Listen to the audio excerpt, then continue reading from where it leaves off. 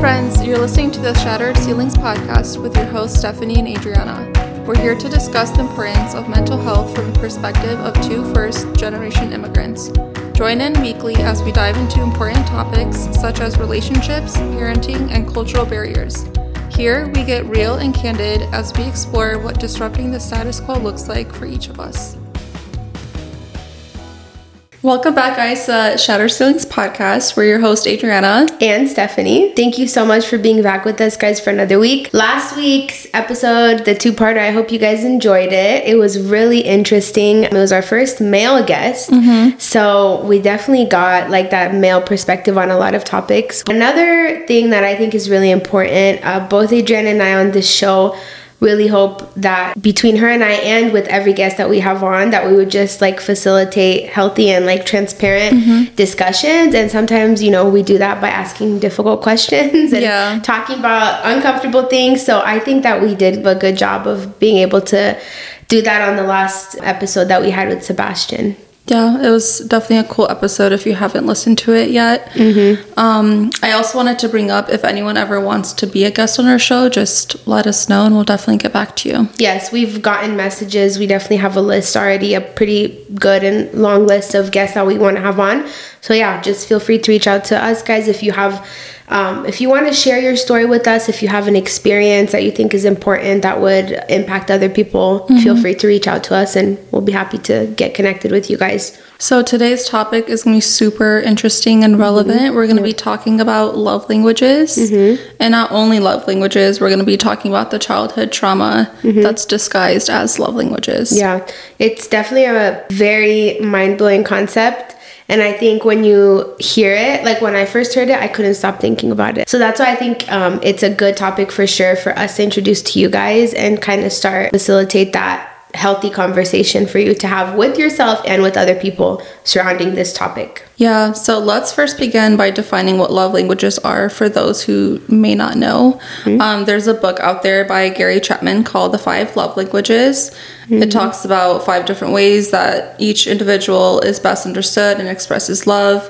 When a person's love language is spoken to them regularly, they feel truly loved by their partner. I think I read this book when I was like 16, because it's been out for a while. And when I read it again, I was like, this is so cool. Like, this makes so much sense that sometimes people don't know how to like love each other, or someone is like, I just love you, and it's like, you're not doing it right. So it's kind of crazy how this book simplifies things in a way, because like you said, you can be in a relationship with someone, and if it's like a toxic relationship and they're speaking to you in their love language, but it's not yours, you're just gonna talk past each other. So I love this book too, and it's such a cool book. But then when I heard the other like concept that your love languages are rooted in your childhood trauma, I was like, oh my gosh, like this makes sense. So but that's a new concept for me. I think I kept hearing about it, but I never like dug deep. So I'm excited to see how that correlates with that. The 5 love languages are gifts, and that can be something just thoughtful or more materialistic. The other one is physical touch, which we all know what physical touch is.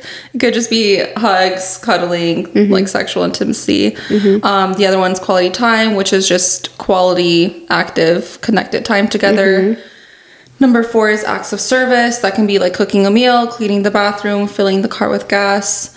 And then the last one is words of affirmation, which again, we all know it's just verbal praise, such as like compliments and I think like reassurance and making sure, you know, encouragement and stuff. Yeah. So when I first read the book, again, I was like 16, 17, 18. When I read that list, I was like, okay, definitely quality time. I just like more one-on-ones, or even when we're in big group settings, I'll always find that one friend just like to talk to and catch up with.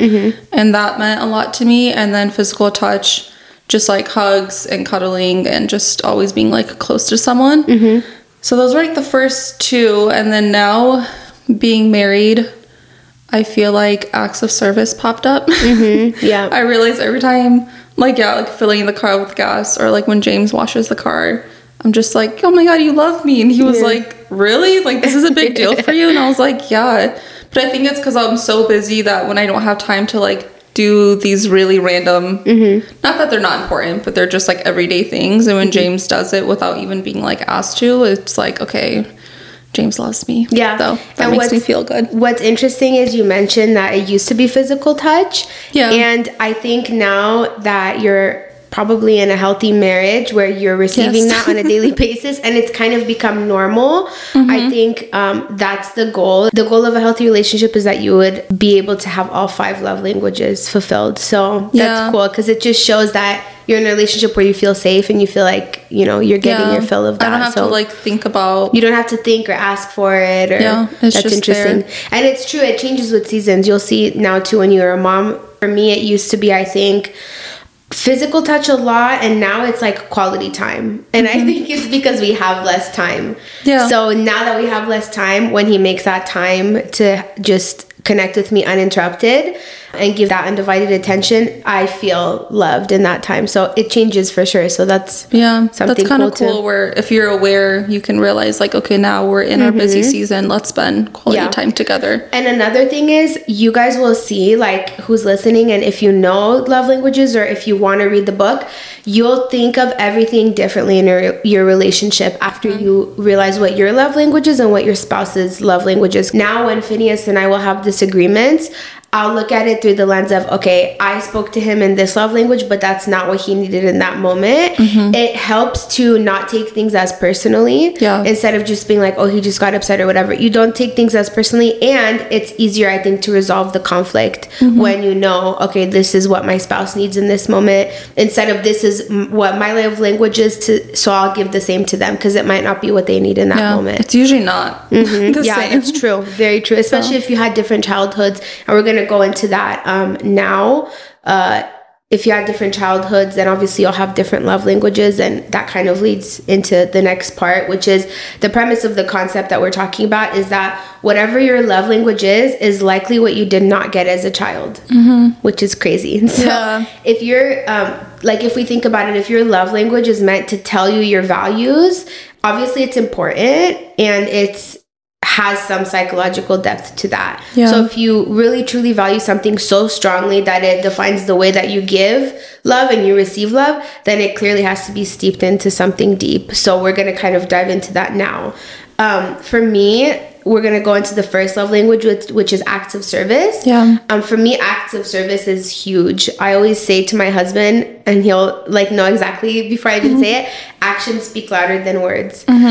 So if you find yourself repeating that phrase a lot in your relationships, actions speak louder than words, then most likely it could be one of your love languages too. If acts of service is your love language, then your parents are most likely very self-involved.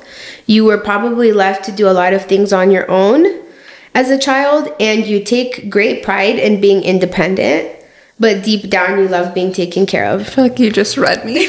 You're like crazy. Looking into my soul. Is it not crazy and so accurate? Like when I saw that, I was like, that is so accurate. I love to like think that I'm so independent, and truly subconsciously we like the act of service because it, like you said, it makes you feel taken care of. And I think everything we do, we try to heal our inner child. So it's kind of what we didn't get, we try to compensate for it now.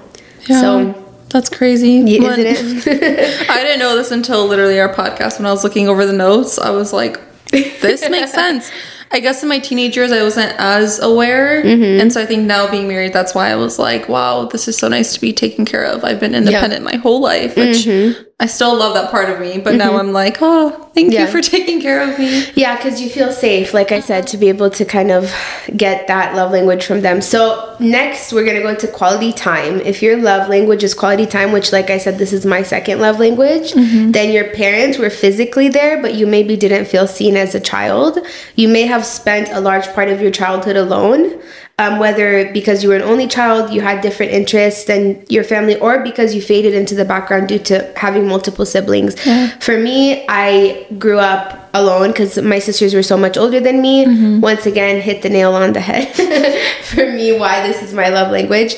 If this is your love language, you now in your adult life want people to be fully present with you and show you that they want to be around you. So again, I find myself constantly referring to my friendships when I talk about them, quality over quantity. Yeah. I crave and I desire to have friendships where we spend time together that's of substantial quality instead of just like time that just fills my like space or my schedule. Like if I don't have those quality relationships, I just don't like. That's why we're similar. I think that's why we're like, we have a good friendship because we're like, okay, we know it's important. True. That's true. It's crazy because you said like when you're an only child, you can have this, or when you have multiple siblings, which I'm like, hello, that's me. Yeah, exactly. So I'm like literally picturing myself as a kid, other siblings running around. In the beginning, my dad would work a lot outside of like the home, and then when he started working from home, it was phone calls, laptop, and like you said, physically they were there, but like they weren't there. So that's, again, you read me, and that makes total sense of why like I crave that now, and it's important for me. And that quality, emphasis on the word quality time, not just time where okay, let's just whatever do an activity that like uninterrupted attention. Yeah, like no phones, no distractions. It doesn't have to be long, even if it's just whatever 5-10 minutes. It's like that like just fills my love tank, and I just feel like seen, I guess. So next we're going to talk about words of affirmation. If words of affirmation is your love language, then your parents maybe did not know how to validate you in your childhood. Maybe they felt like uncomfortable expressing their feelings, and it left you feeling misunderstood as a child. Possibly you might have also been criticized a lot as a child. So if words of affirmation is your love language, then you crave somebody to understand you, appreciate you, and notice your efforts. Also, you don't only have to have one love language. It could be multiple ones. Some of them are stronger. Some of them might not be as strong. For me, this is sometimes, yes, I do feel this. Like I need words of affirmation. And it's because I feel that I do so much and I just want to be seen. I don't know if it's because I'm a mom or if this truly is my love language, but I do see this a lot. And as a child, I was criticized a lot. So it makes sense, I think, now. I think we all relate, like you were saying, to probably all five or most. But like you were saying, every season might have a different priority or some are not as important. When you read like just words of affirmation, I was like, I feel like most first generation immigrants deal with that. That's a good point. We're just saying like they couldn't express their feelings. They were criticizing you. It's like we grew up in a harsh environment with that. I think some people, it might have been more sensitive for them. Because looking back, I'm like, okay, I can kind of relate to this. But not. I think I also was like so used to not having the affirmation that I was like, whatever. Like, I don't need to hear it from other people. Another thing that I want to emphasize, like for me, because I think it's a very tricky subject, because as a child, since I didn't have, my parents weren't super active, now as a parent, I try to be very active. And for me, I just want to be like seen and like appreciated by my husband and him to be like, hey, good job. Like I see you stepping up.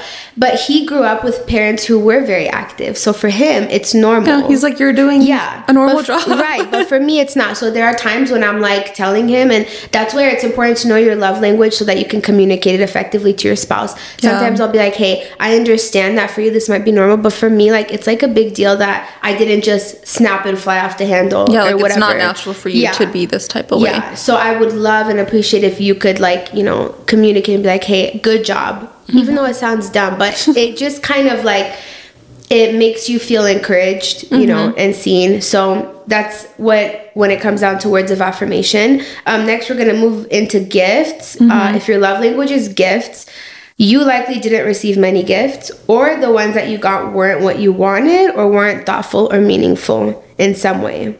What's interesting is this is not my love language at all. It's my love language to others. I like to give gifts to others, but I don't feel. Or are we the same person? Really? That's so funny. We're learning so. This is for me and Adriana this episode. Yeah, there you go. I don't care to receive gifts. I like to give gifts. But as a child, my parents expressed their love materialistically.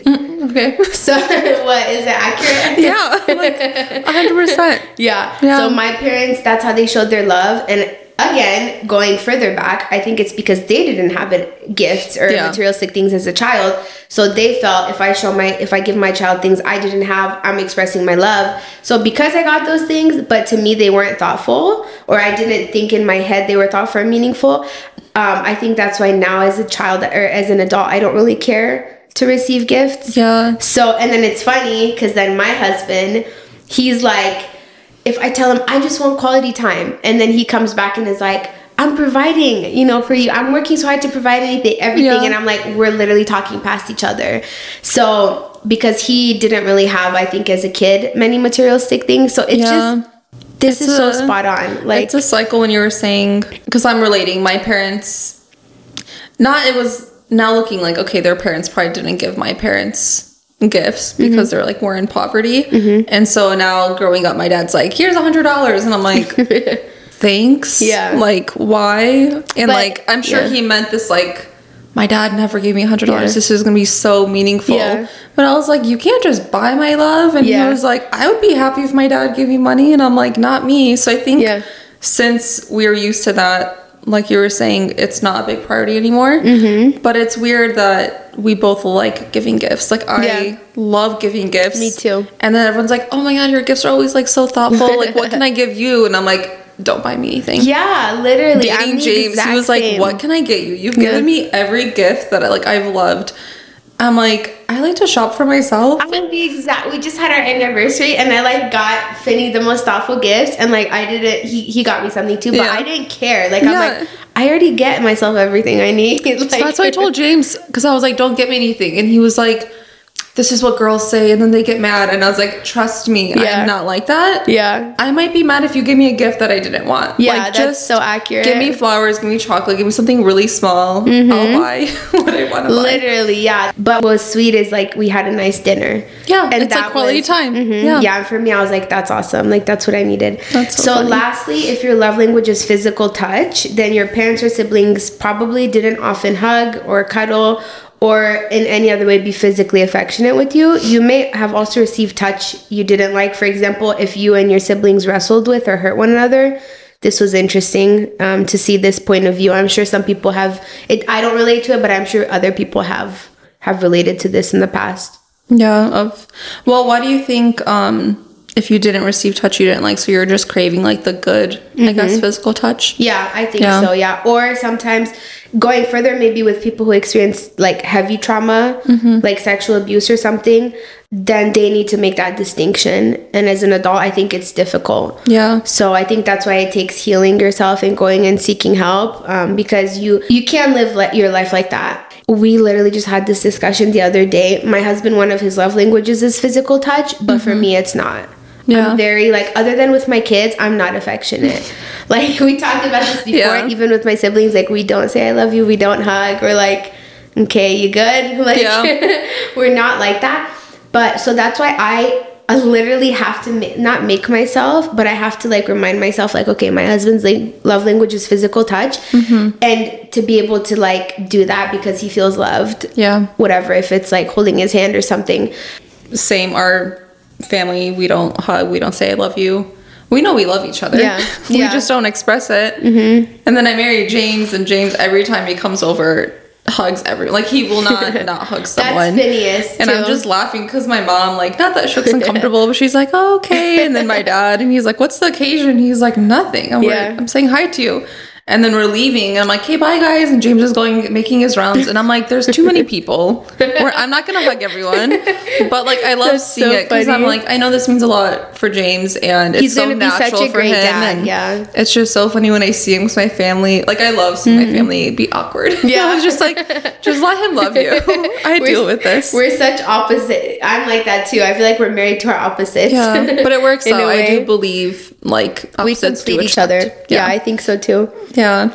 Let's dive a little deeper with the connection between the childhood trauma and the love language. Sure. So I think that it's realistic to say that people who experience childhood trauma in one way or another are more likely to have issues later in life managing their relationships.